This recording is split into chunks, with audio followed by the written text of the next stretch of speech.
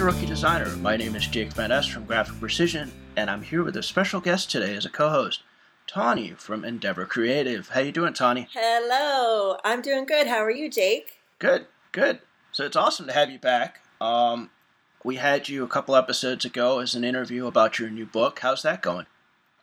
How's the book going? Yeah. Yeah, it's good. You know, to be honest, I haven't had time to do much promotion for it.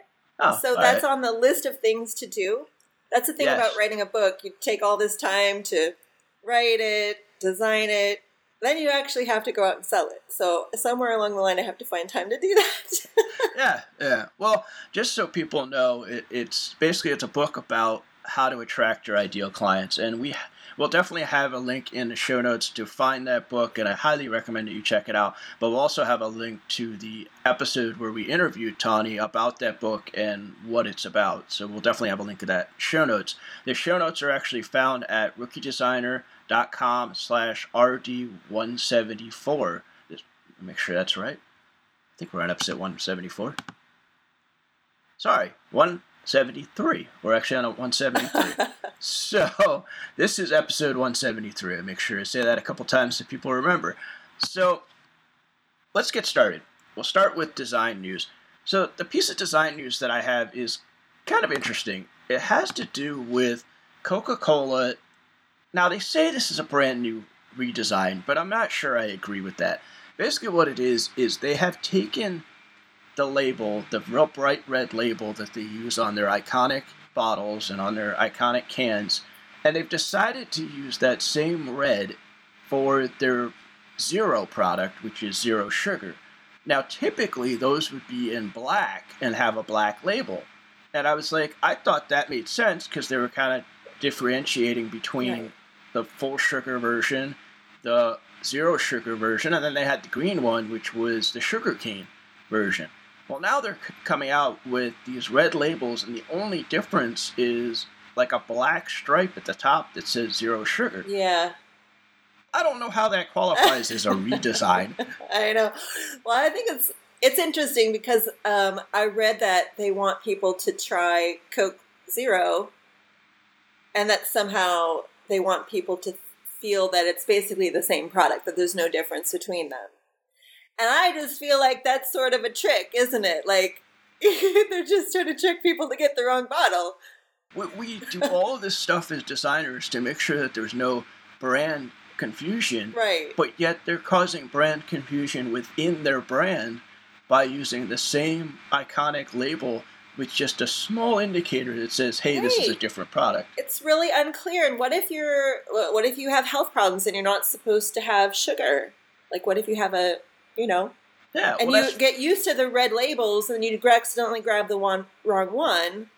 That's interesting. I hadn't thought about it that way. I was thinking about it the other way. It's kind of like, and I don't think it's being malicious. I just think I think they are trying to blur the lines, but I don't think they're really being malicious. But I had thought about it like, you want somebody to accidentally pick up a zero and go, oh, wow, that was actually pretty good. But you're right. You have that other concern the other way where somebody might pick up the original version and say, oh, I'm not supposed to have sugar, and then all of a sudden they drink sugar by mistake. So I think it's really weird that first they call this a redesign, which is not a redesign. They're using the same design as the iconic label. I know. Have you seen the case study on the Evernote redesign? No, I haven't. I haven't. Sorry, I have seen it, but I haven't read it yet. I saw that pop up when I was doing search. Yeah, so there's a really nice piece on Medium about that. And usually, like when those, especially those online brands that we are all familiar with, whenever they tweak their logo, people sort of freak out. Oh, of course. Yeah. I know, I do. Yeah. I freak out. I'm one of those people. And then I get used to it and I'm okay. Yeah. But I loved the story. I loved how they approached it, and I loved the collaboration between the company and their design firm. I just think they nailed it. So I thought that was a really good example of a brand refresh that actually went really well. Okay, yeah, I'll have to check that out, and I'll put that. I know the article's out there. I'll find it and I'll put it in the show notes because you're right. There's a lot of brands that do refresh or redesign, and it's basically a plain falling out of the sky. It's disastrous. I know, like when I lost my mind when Instagram changed their icon. I couldn't. I'm still not over it. yeah, that's a perfect example. But I think that I have a lot of appreciation for brands that will stick to it, even though it seems like the world absolutely hates it. Because now we're all used to it. Nobody likes change, and there's always a piece of it that, once we get used to it, we'll be fine. Yeah. So, I'll put that in the show notes, too, so people can check that out. So, what do you have for design news? So, design news. So, there's this headline on the Forbes website, how one millennial graphic designer built a business that broke 2 million. And so, it's this story about Melissa Griffin, which I don't know if you have heard of her. I hadn't until I saw this article. So. Yeah, so she's somebody that I've actually followed for a long time, but she started out blogging sort of as a side hustle, and she wanted to start a graphic design company, which she did, and she used blogging as a way to find her clients. She was living in Japan, I think, at the time. She had been teaching English there, and she was transitioning into doing the design thing and the blogging thing. And her blog really took off, and she grew a really big community, and pretty soon she started teaching other people how to do the blogging thing and to do what she was doing, and it sort of went from there, and now she has this empire, right? She's selling info products and trainings and courses and things like that, so it's really impressive. She's just a one-person show. And started out kind of where we all are, right? Yeah. Well, I think that's what I found interesting about that. First of all, because it was, like we talked about, a clickbait headline. Right. Because while she is a graphic designer, and obviously she designs her products, her info products and stuff like that. So, yeah, she is a designer. But I don't feel that she made $2 million by being a graphic designer. By being a graphic designer. She did it. You can't. And I think that's something to be careful with. You obviously, you can do that, but I just think that was a very misleading headline to say, she's a designer. I think it's hard to crack a million if you're just a one-person show selling graphic design services. Yeah, so I think it's interesting to think about, though, because the things that she was doing to attract clients to her business and how she just sort of let that evolve, all that she was learning about marketing, right? To get those clients. She just turned that into that knowledge into something else. So it kind of gives me hope that there's, I can maybe do something like that too. That's definitely something I aspire to do. So. Well, yeah, and that's, I think, partly where the book came from, is that you realize, hey, I've struggled through this. I've figured out how I did this, so now I want to share that information. Totally. She just basically cashed in on that and said, okay, I built this empire by blogging about my business. Now, I don't want to take credit away. I'm sure she did a lot of design work for a lot of clients before she went into the info space and decided to do info products. Because obviously she had to figure out how that all worked before she could put out. And she was blogging about it, so she knew what she was doing, yeah. Which is something that we talked about in the interview, is that you realize that if you're not a parent, if your presence isn't known on the internet, you don't exist. So you've realized that you needed to write a lot more and do a lot more blog posts, and that's where I kind of recognized what you were doing to make sure that you were more visible online, and that's what she figured out how to do with her blogging. So I could see where your similarities in the directions that you're going, as you realize that if you don't have that visibility, you don't exist, especially online. It's hard. It's very hard, and that's something that I'm really struggling with. And believe me, Tawny, every time I talk to you, you give me something else to put on my to-do list. So, which is never a bad thing, but it's like, okay. That's what I'm kind of known for. So we'll stop there with the design news, and let's jump into the main subject. And the main subject we're going to talk about, and it's funny because Tawny has talked to me about this in the past and said, this platform is really good for getting exposure online and really getting your work out there, getting your information out there. And I've always been like, I don't know. And what that platform is Pinterest. Yeah.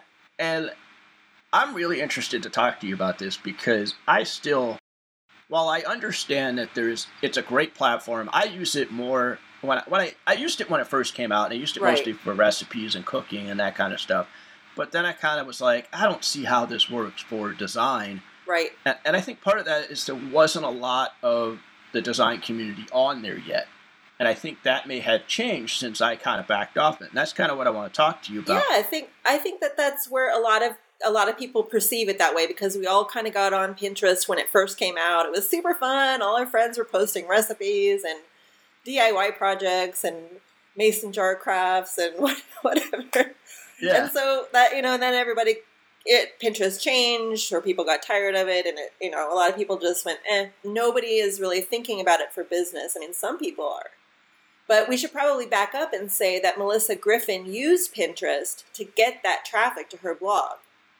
And then what she did is she created a course about Pinterest to teach other people how to do that. So that's how she made her fortune. That's how she got started. Yeah, and I think that's kind of what prompted me to push for this subject. One, because you were always saying to me, hey, that's an area, especially with the podcast, put your podcast imagery up there. And I'm kind of like, why? Like, it's Pinterest. I didn't understand that. And then when I read that article, I was like, well, okay, obviously she figured out how to make that work. Obviously you have.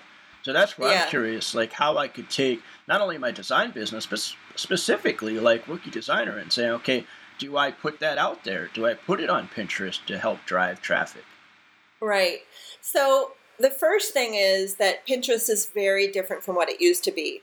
So it's not, like at first it was kind of like social media where you followed your friends and you got to see what they were pinning, but now they've completely changed their algorithm, and they have what's called the smart feed.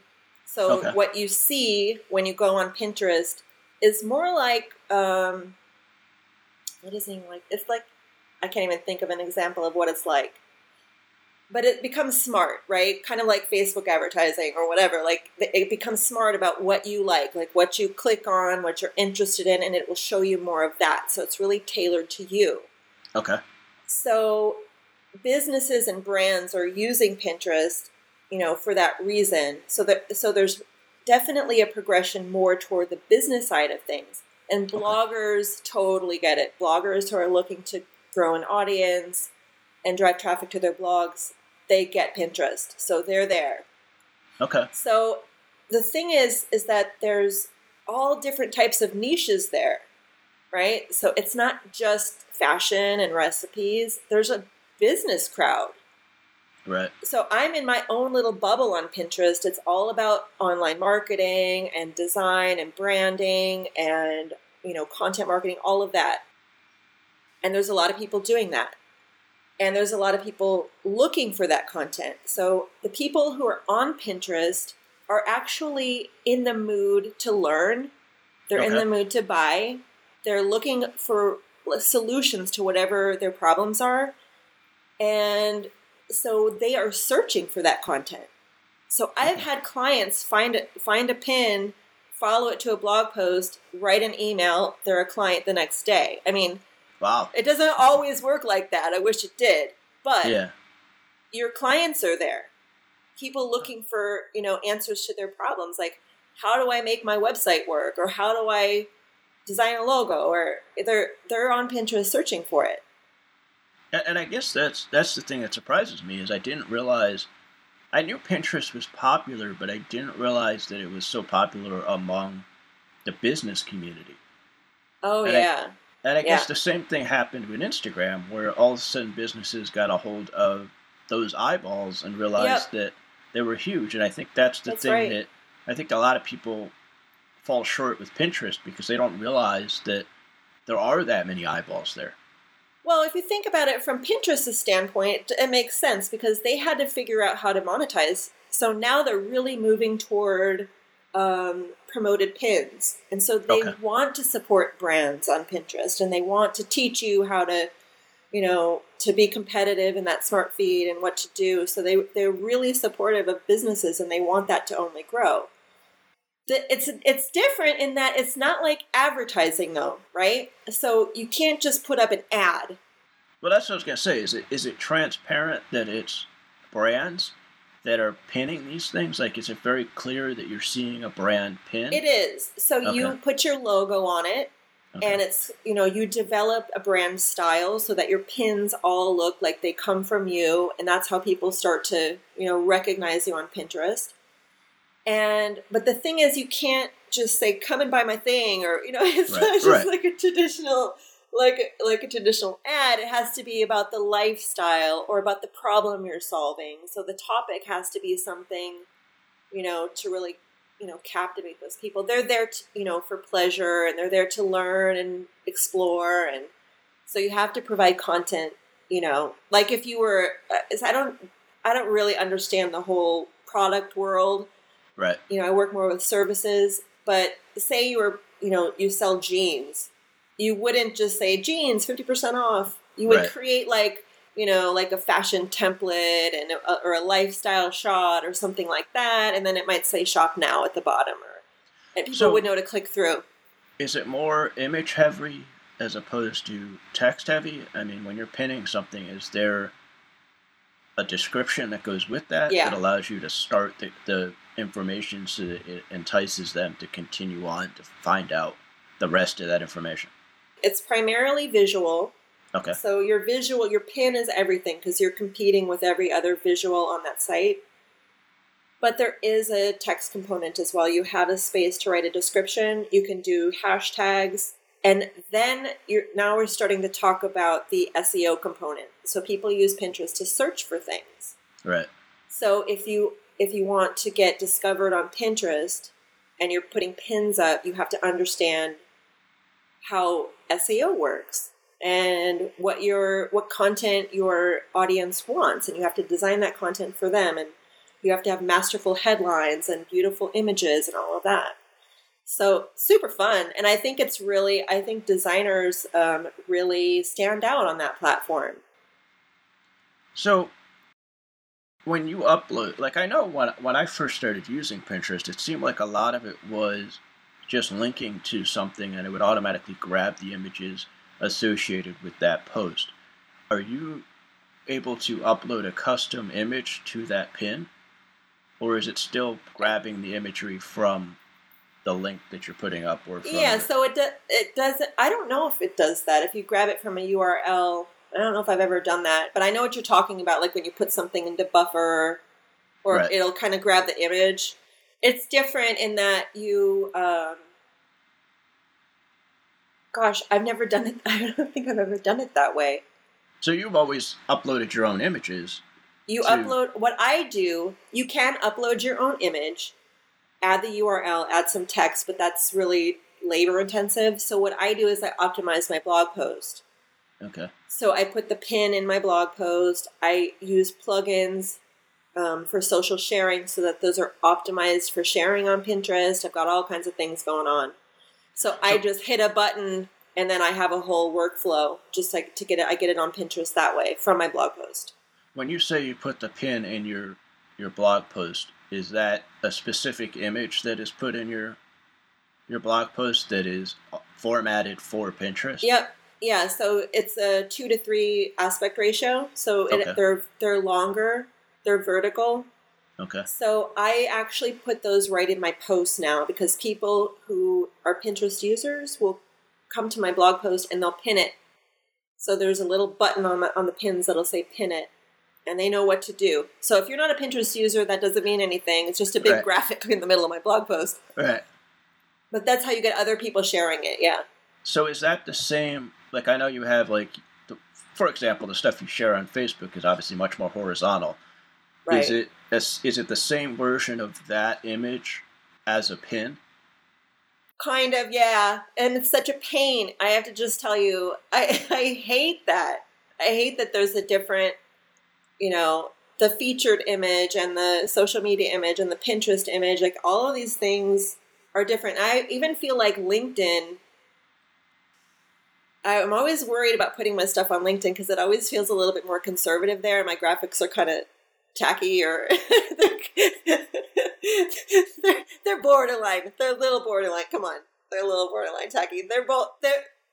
You're a designer. It's supposed to look like that. So, but I know what you mean. Like, yeah, LinkedIn is definitely a more business conservative Right. type of environment. So that brings the question: when you create, not to get off the topic of Pinterest, but when you create your imagery for all these different platforms, do you have a workflow where you say, okay, I have kind of the way like Spark works and things like that, where you can like resize something in Adobe Spark and it will move things around? Do you actually have templates set up for each of the different platforms? No, I mean, in a way, yeah. I just have a big document in Illustrator that I start Okay. with, and there's different artboards that are at the correct size. Okay. I have my color palette there, my fonts. I have different sort of background textures that I've created that I can pull. And then I go out and I find like vectors that I can manipulate. And, Right. so the thing is, I didn't want it to be too much of a template. It is to a degree because it has to be branded. I need people to recognize it and all of that. But I was pinning things in the beginning and like nobody clicked on anything ever. Huh. And I thought, what the heck is... So it took me a while to figure out Pinterest. And one day I just said, well, I'm a designer. Maybe if I put a little bit more effort into the design, that might be a competitive advantage. So you think that was the big shift, is when you Yeah. actually started doing a lot more Totally. focus on that branding and on that being colorful, being attractive, being something people would see it and go, oh, what is that? That made a big difference. And I think that happens across all social media, because obviously we're competing with millions of people doing. And you're right, that is the advantage that a designer has in that environment. And I think that designers don't utilize that enough, that they have that advantage. Right. What do you see on Pinterest that other designers are doing that kind of catches your eye? What, in terms of their design? Yeah, in terms of their design or in terms of their content, like what makes you say, okay, I'm on Pinterest and there's a fellow designer that posted something or pinned something. What makes you say, hey, I'm interested in that? Is it the content? Is it the imagery? Yeah, I mean, what I just love is that you get to know people on Pinterest by the style, by the branding on their pins, by the style. So people that really know what they're doing, you can look at their pin, you know who it's from. And so Okay. that's the power of branding anyway, right? Right. So I've heard this advice that you should just design a whole bunch of different designs and throw them up and see what gets you the most traffic. But I don't take that approach because I really feel like there's driving traffic just to get traffic, and then there's building a brand. So I want people to start to remember me. And so designers really get that on Pinterest. So you click through to their website and they've got really helpful content. A lot of them have YouTube channels. I mean, there's a lot of people out there just doing so many amazing things. So they're either making great content on YouTube or on their blogs, and they're marketing that on Pinterest. And it's to me, it's brilliant. And then when you get to understand their brand style, like, oh, the green and that logo and that font, that's that person, and you begin to trust them. That's branding, right? So and it's really cool. So when they're doing a YouTube channel, are they just taking a screenshot of the video, or are they coming up with a graphic that's... Because I know one of the things with YouTube is obviously having a really strong thumbnail can attract people, and I think it's the same. Right. It's the same concept with Pinterest. So are they taking that thumbnail, which is horizontal, and reformatting that in a way that works with Pinterest so that it's the same style, or are they coming up with something that's different to say, hey, like, Yeah, this is what this is just about? something that looks like it's aligned, right? So the Okay. same colors, the same logos. Sometimes people put, and I love it when they do that, they put, like little mock-ups of, a computer with the video, or, there's all different kind of creative things that you can do. And Okay. I do really like it when people put their face on things. I haven't done that yet because I don't have any good photography. But I think if you put your, not stock photography, but if you have your own, your own face on your pins. You visible as well as you, Right. like, because you are your brand a lot of times. I think that's the thing. Again, a lot of designers hide behind their graphics and forget Totally. that they're the brand as much as their business in front of it. It's so true. Sounds like a lot of the same rules for designers apply to all of these different social medias, because I've talked to people about Instagram, and a lot of the same correlations between them are put yourself out there, make sure your graphics are attractive, make sure your content. That's right. But I think the thing that Instagram doesn't have that Pinterest does is the very, very easy way to link through to your content. That's the thing, is that Instagram is not the place to go if you want traffic. Right. If you want traffic, if you are doing content marketing, Pinterest is a fantastic channel. It works faster than Google. Okay. And I can tell you that my Pinterest traffic, I do pretty well on Google. I've got a lot of blog posts now ranking number 1 for keywords I've optimized for. I get search traffic regularly. I'm on social media every day. Pinterest, I get more traffic than Google, Facebook, Twitter, LinkedIn, Instagram, all of them combined. Combine them all up, Pinterest still beats it. Now, I'm just telling you, it's the best kept secret. You can take my word for it. And more traffic for me if you don't want to try it. That's fine. I think that's interesting. Now, I got to ask the question, because I know there's going to be a lot of people that think this, and there's still this thing that's going around that Pinterest is for women. So what is your thought process on that? Like, there's still that misconception, I think, that a lot of male designers or a lot of male business people are like, oh, Pinterest is where women go to post things. So what's your thoughts? I don't know what the stats are. Like, it definitely still skews women, but it's not like there's a lot of men on there too. I don't know what the statistics are, but it does skew women and it does skew younger. But that doesn't mean anything. It doesn't mean your audience isn't still there. Right. I see a lot of male marketers, doing their thing they get it. Okay. Because that's always been a thing that, like you said, it was always thought of as the DIY, the crafts, the cooking, the baking, the stuff like that. And it was all, like you said, skewed towards women. And I think it's interesting that we're now seeing more and more male marketers realize that, whether they're marketing to those women or trying to gain that from Pinterest, but they're realizing that that's there. And I do think it's interesting that you find that it's a younger audience. Well, I was just seeing that research somewhere. I don't have it handy, but I saw some kind of message from Pinterest that they did some research and it does skew younger. But that's interesting. So does Instagram. Yeah, but I think what's interesting is that Pinterest has been around for a while, and it doesn't seem like it's had that age up problem. Where Facebook has that age up problem, where most of the people on Facebook now are between 60 and 40. Yeah. The people on Instagram are like teens to 30. Right. That'll eventually age up. And then whatever the next thing is, God knows what that's going to be. But like Snapchat is a younger audience, but eventually that has pushed up as well. You're starting to see more people in their 20s and 30s using Snapchat for business things. I've played with it, and I can't figure it out. I think it's one of those things that's just, and I think Instagram keeps eating their lunch by stealing features and stuff, and I think that's why. When I look at my Google Analytics, my demographics are, from 25 to on up. It's not just younger people. It's not just older people. It's kind of a really broad range. So I would say I don't worry about that.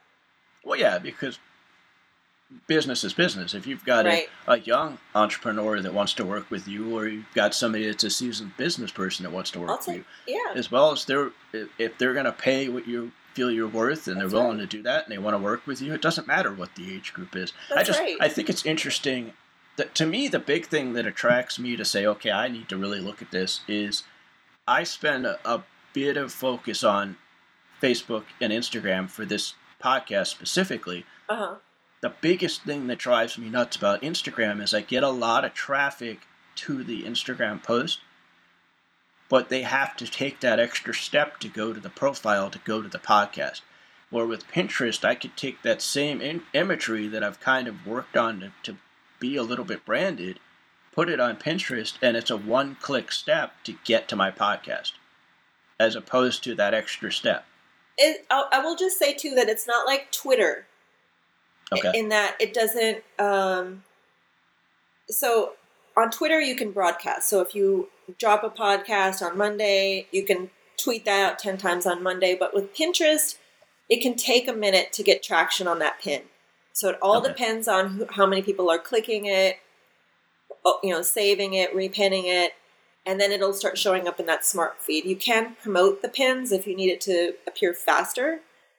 So it's more evergreen traffic. Okay. Which is what you really want. And that is what you want. So you can put all your past episodes up there. You want to make sure that you would want to put the topic of each podcast.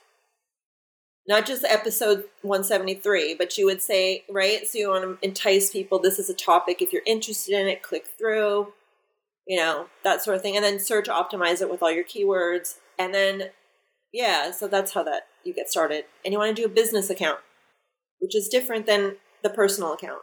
So do you use Pinterest mostly as a business account? 100% as a business account.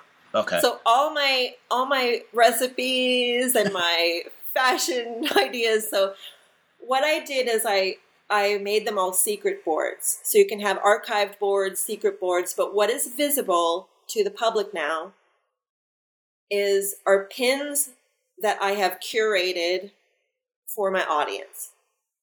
So I am using my Pinterest account for people that, are in my audience, so they can come and see what I'm about, the topics that I, write about, and the topics I'm interested in. And so when you land on my page, it'll say branding, online marketing, websites, design, right? So people can look at that and then they'll say, I'm interested in those things. I'm going to follow her. And so you may have a topic that you wrote about on your site that you might pin somebody else's that has relative information or relevant information to what you posted about as well, to kind of help your audience say, okay, I appreciate you reading my stuff, but here's maybe something else that is just as relevant to what I was talking about, or maybe an extension of what I was talking about, and you're helping promote other people that do similar stuff that you do. And that is sort of like the weird social aspect of it, is that I do pin a lot of high quality. So to be seen as a high quality pinner is what you're shooting for, because then you will be rewarded in the feed, right? Okay. Yep. So that's how the algorithm works. And part of that is sharing high quality content that other people have created. I have only written, I don't know how many blog posts, 60, 70 blog posts. I don't have 3,000 blog posts. So I'm going to have to fill that up. Part of it is just staying active on the platform. So I have learned where that, what is high quality content, what to be sharing, and that definitely helps you to get visible. So you do end up, helping your competitors, but they help you too. Yeah, well, and I think that's a misconception about some of the stuff that happens on social media, that people are, that they think, well, I can't promote somebody else because they might get a customer that would have been mine. And it's like, no, if anything, you're telling your customers that I understand this stuff. Here's other people that understand it. And I read these people because I want to understand it deeper than maybe I necessarily wrote about it. And I think there's this misconception that it's like, I'm the only one that knows anything and I can't share anybody else's stuff. But it's like, that's not, like, you got it from somewhere. You learned it from somewhere. So you're right. I can imagine that having that those high quality pins are going to really help people realize that. Because I can imagine you go to a page or a Pinterest page and all it is your content. They're going to be like, well, okay, like, why should I trust this person? They're being very selfish and very walled off, that they're not helping me with anything else. And you think about it from an SEO sort of standpoint too. So in SEO, as we think about it, like with Google, we want to be associated with great websites that have great content, great domain authority. We want those links back. We want to, so that's sort of the rationale there too, I think, is that if you're giving, feeding Pinterest high quality stuff, then you're rewarded, Right. right? So then Well, your content is more likely to be seen. I think that's something I find very much the opposite on Facebook. That if you're pushing people away from, first of all, if you're pushing them away from Facebook, Facebook's going to penalize you. So if you're sending them off, the page, off to another site, even your own site, I think that's something I've had to teach some of my clients. Write more content on Facebook. On the platform. Yeah, on the platform. I've been doing that a lot lately, yeah. But even if I share your stuff, I don't see the traction as much as if I share something that I wrote. It's really strange that they seem to keep you very boxed into your own content, and I find it very difficult to get any traction with it. So it's interesting that Pinterest is very much the opposite of that. They want you to promote other people. They want you to build that community. So that's interesting. I'm very interested to get on there again, especially on the business side. And I like the fact that you're like, well, I still use it for personal stuff. I just hide that stuff so that, which I think is great. So you still have your recipes. Yeah, they're still there. But you can also have a separate account if you're really, I think if you're a Pinterest user and you have never thought about using it for your business, I would probably just start a new account. Okay. Yeah. And you definitely want to set it up for business because you will get analytics, which are, I always preach that that's where the magic is, right? Right. Well, that's where you find out what works. Right, exactly. And what's interesting is that you can't always know what's working when you're putting stuff out there unless you have those analytics. And sometimes Google does, Google Analytics isn't really giving you, enough.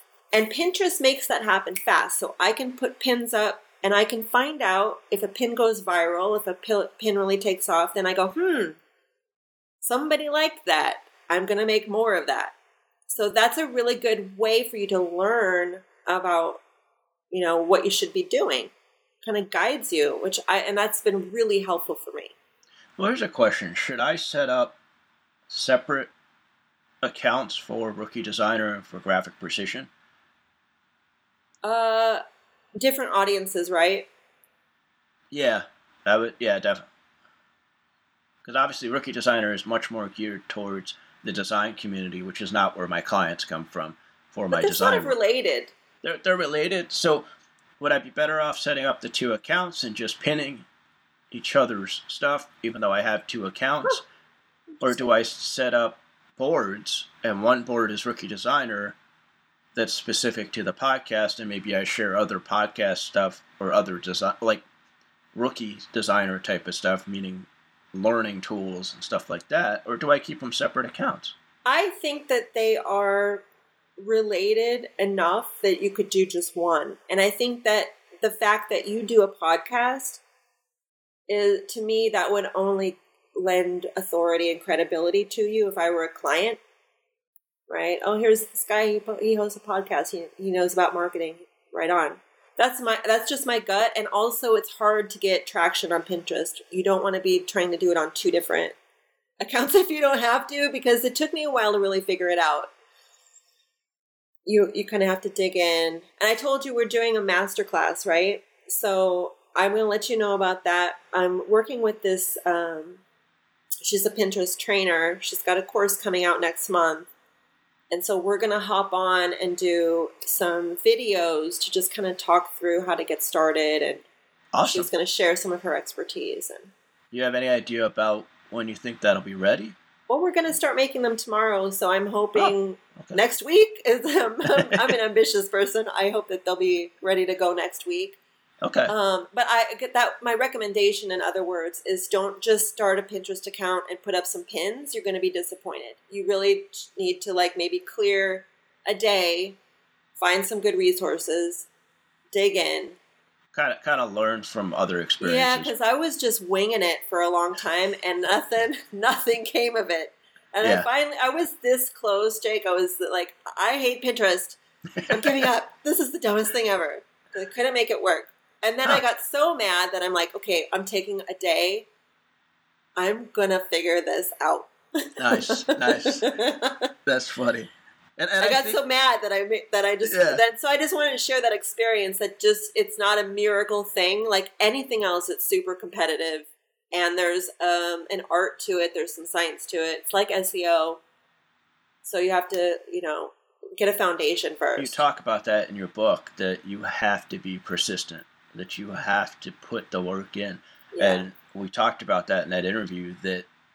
The book didn't just come out of thin air. It didn't come out in a day. Right. But your experiences to make that book happen took a while, and it took really changing how you did things, but then being patient enough, but yet persistent enough to make it happen. But it took a while for that to happen. And I think a lot of designers, including me, and you know this about me, I am extremely impatient when it comes to I want results. And this podcast is a perfect example, is that I've watched it closely since we moved over to Fireside.fm. They have great analytics. It gives me a lot of information, but it's all over the place. And it's interesting because looking at the topics, what topics take off, what topics don't take off, and how did I promote it? Did I put money behind it for ads? Right. And so it's interesting looking at that. And you're right, you have to do that. Even somewhere like Pinterest or Instagram. Like I look at the analytics on Instagram to see, okay, how many people are finding this because of hashtags? But yet, I don't have any way to track how many people are actually coming from the site, from them, to me, because they don't have that information available, because I have to make that extra step. Oh, you don't have that? I have it if I do ads. If I do an ad on on Instagram or Facebook, they will tell me how many people click through because there'll be a clickable link in the ad. The biggest problem with Instagram... Oh, I see what you're saying. Unless you do it with stories, but you have to have a certain number of... You have like 10,000 or something. Yeah, or something like that. I also agree with you. You got to take the time to really learn the platform. Right. I feel like I've got a pretty good handle on Facebook. I've got an okay handle on Instagram. There's a lot more I could learn with that. Obviously, I've got no experience with Pinterest, which is why I wanted to talk to you about it. Twitter, I post there. I listen and I read stuff there, but I still don't get it. It's such a fire hose of information. But it does get traction at times. So if you're using it for traffic, I can guarantee you'll get better results from Pinterest. I think social media is great to be promoting your content, but I don't see heavy traffic from social media. There's just way too much competition. Yeah. What I love Twitter for is networking. Okay, yeah. I think it's really good to connect with people on Twitter. Yeah. But I don't get a ton of traffic from it. It is interesting. So yeah, I'm definitely gonna take a look at Pinterest, and I'm sure we'll have another conversation about this because I'm sure I'll have questions. But I really appreciate you sharing that experience, and I look forward to seeing what this course is that you come out with and what the videos are, because like you said, people are a little intimidated to jump on something like that as a business, as a creative, and not really knowing where to start or what to do. So the fact that you have this coming out will be a great tool for people to be able to find out more information. It's not my course, by the way. It's a colleague of mine, but I have learned so much from her. And so I've taken another course from her, and we do masterminds, and I have learned a tremendous amount from her. And so when she announced that she has this Pinterest bootcamp coming out, I thought, okay, I need to share this with my audience too, because I know I was one of the beta testers on it. Okay. And I'm like, if I had this a year ago, it would have saved me months of my time. Yeah.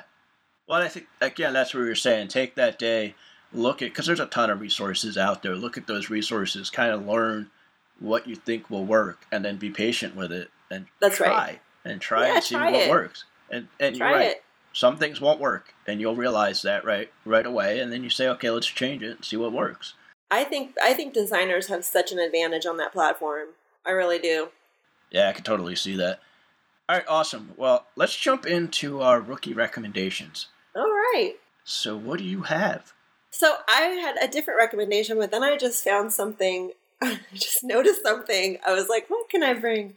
And I was looking at my browser extensions, Have you ever heard of this extension called Font Face Ninja?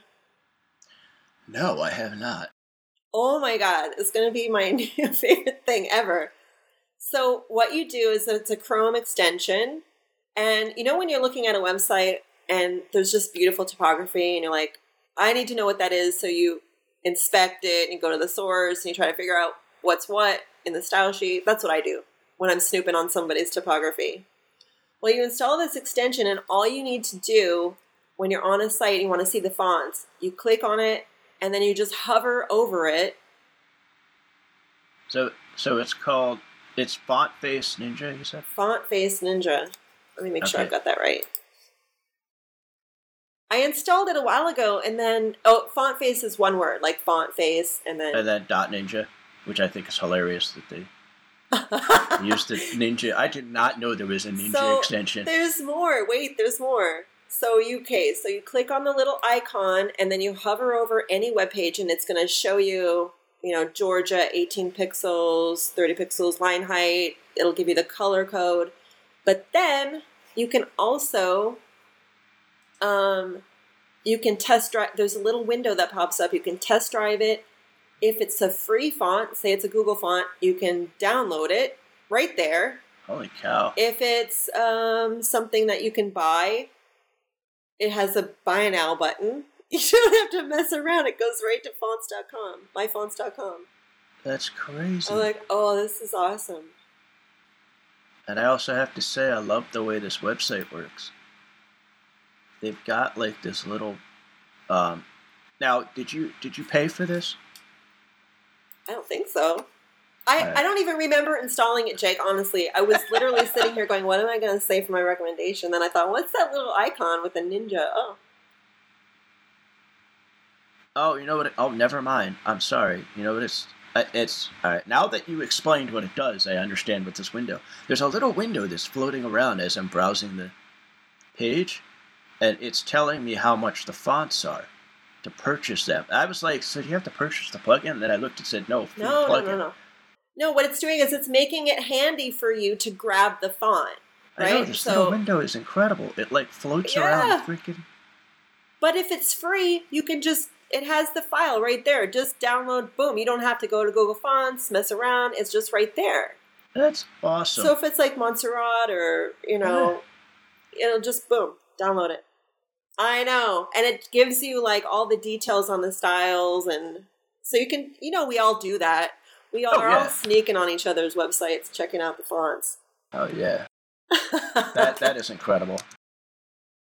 But I love the fact that there's a Ninja extension. And Ninja, I know. Yeah, that is hilarious. All right, so that's a great recommendation. That'll be in the show notes. Yay. So my recommendation, and I actually sent this to Tawny as well. If you're at all interested in podcasting and wanting to do podcasting, aren't really sure where to get started, I've recommended Creative Live in the past. I love Creative Live. I love what Chase has done. Chase Jarvis is one of the founding members of Creative Live. I love what he's done with the idea of online education for creatives. They're actually doing their live broadcast, free live broadcast between September 10th and 14th for Podcasting Week 2018. And so what happens is you do have to catch it live. So you do have to kind of figure out what the schedule is and be there when they're doing it live. But they're also heavily discounting the class. Like the class is normally $735. They've got it discounted 73% right now to $200. But during this free broadcast week, you can actually see it during that week for free. You just have to catch it when it's on their schedule. So you can actually RSVP, and they will send you an email that says, hey, we have this class coming up tomorrow morning at 9 a.m. And if you have the time, you kind of set that aside. So if you're interested at all in doing like podcasting or anything like that, I highly recommend you check this out. I'm going to try to catch some of the classes during that, and it's from September 10th to September 14th. Yeah, they look amazing too. Yeah. So I will put that link in the show notes as well. And again, the show notes are at rookiedesigner.com/RD173. This is 173. I'm sure I got that right this time. So we'll have the links to those. We will also have a link to Tawny's book in the show notes. I really appreciate you coming on and doing this while Carl is away. Oh, I love doing it. I love coming on anytime. Yes, and we will definitely have you on again. We've got some stuff we've talked about doing in the future that you could be more involved with the podcast, so cool. We'll definitely talk some more with that. Carl's now married, Yay! Crazy guy. He got married about a week ago. Actually, a week ago today he got married. He's wandering around Scotland right now with his wife, so they've been having a blast. So I look forward to... So excited for them. Yeah, next week's going to be fun to talk to him about all the crazy things they got to do. So thank you again for being on. I really appreciate it. Thanks for having me. Where's the best place that people can connect with you? So you can always find me at endeavorcreative.com, which is spelled the American way, ENDEAVOR creative.com. Yeah, that's probably the best way, because if I start trying to spell my name... Okay. Yes, you have a crazy last name now. So yeah, that's the best place to find. You can find all your social links there, come to my website and check out the blog. And a lot of the stuff I write about is for people like us and how to get visible online and all that good stuff. So Awesome. I will definitely put a link to that as well in the show notes. If you want to find the show notes, again, it's rookiedesigner.com/RD173. Also, go to rookiedesigner.com. You can find all the social links for where we are on Facebook, Twitter, and other places, and hopefully you'll find stuff on on Pinterest from us shortly as I go over there and play around. So thanks again, and that's our episode for this week. And remember, everyone's a rookie before they're an all-star.